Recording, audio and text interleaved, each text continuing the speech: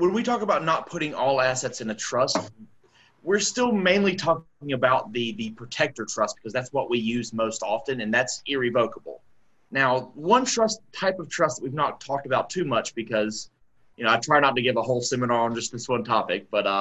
there are revocable trusts, or you might see them called living trusts. That those are mainly used for estate planning purposes because they are revocable, so you can just get rid of it and take all the assets out if you want. So they don't offer asset protection, but any trust of any type whatsoever avoids probate. So if that's one of your biggest concerns is avoiding probate, a living trust is one that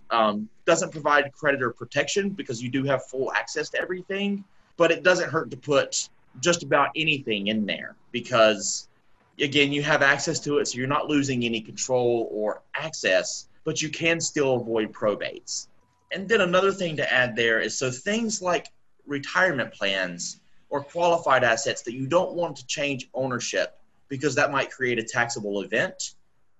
Assets like that or any type of asset that can have a designated beneficiary, or you might see it called a TOD, a transfer on death beneficiary,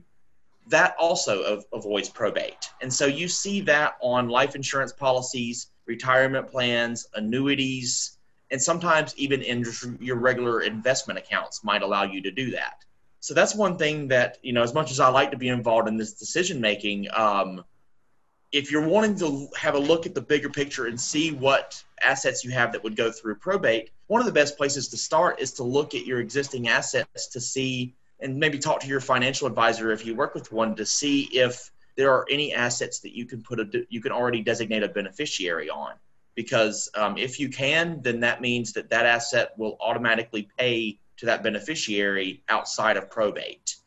And then for anything else, anything that's in a trust, whether it's revocable or irrevocable, will avoid probate as well.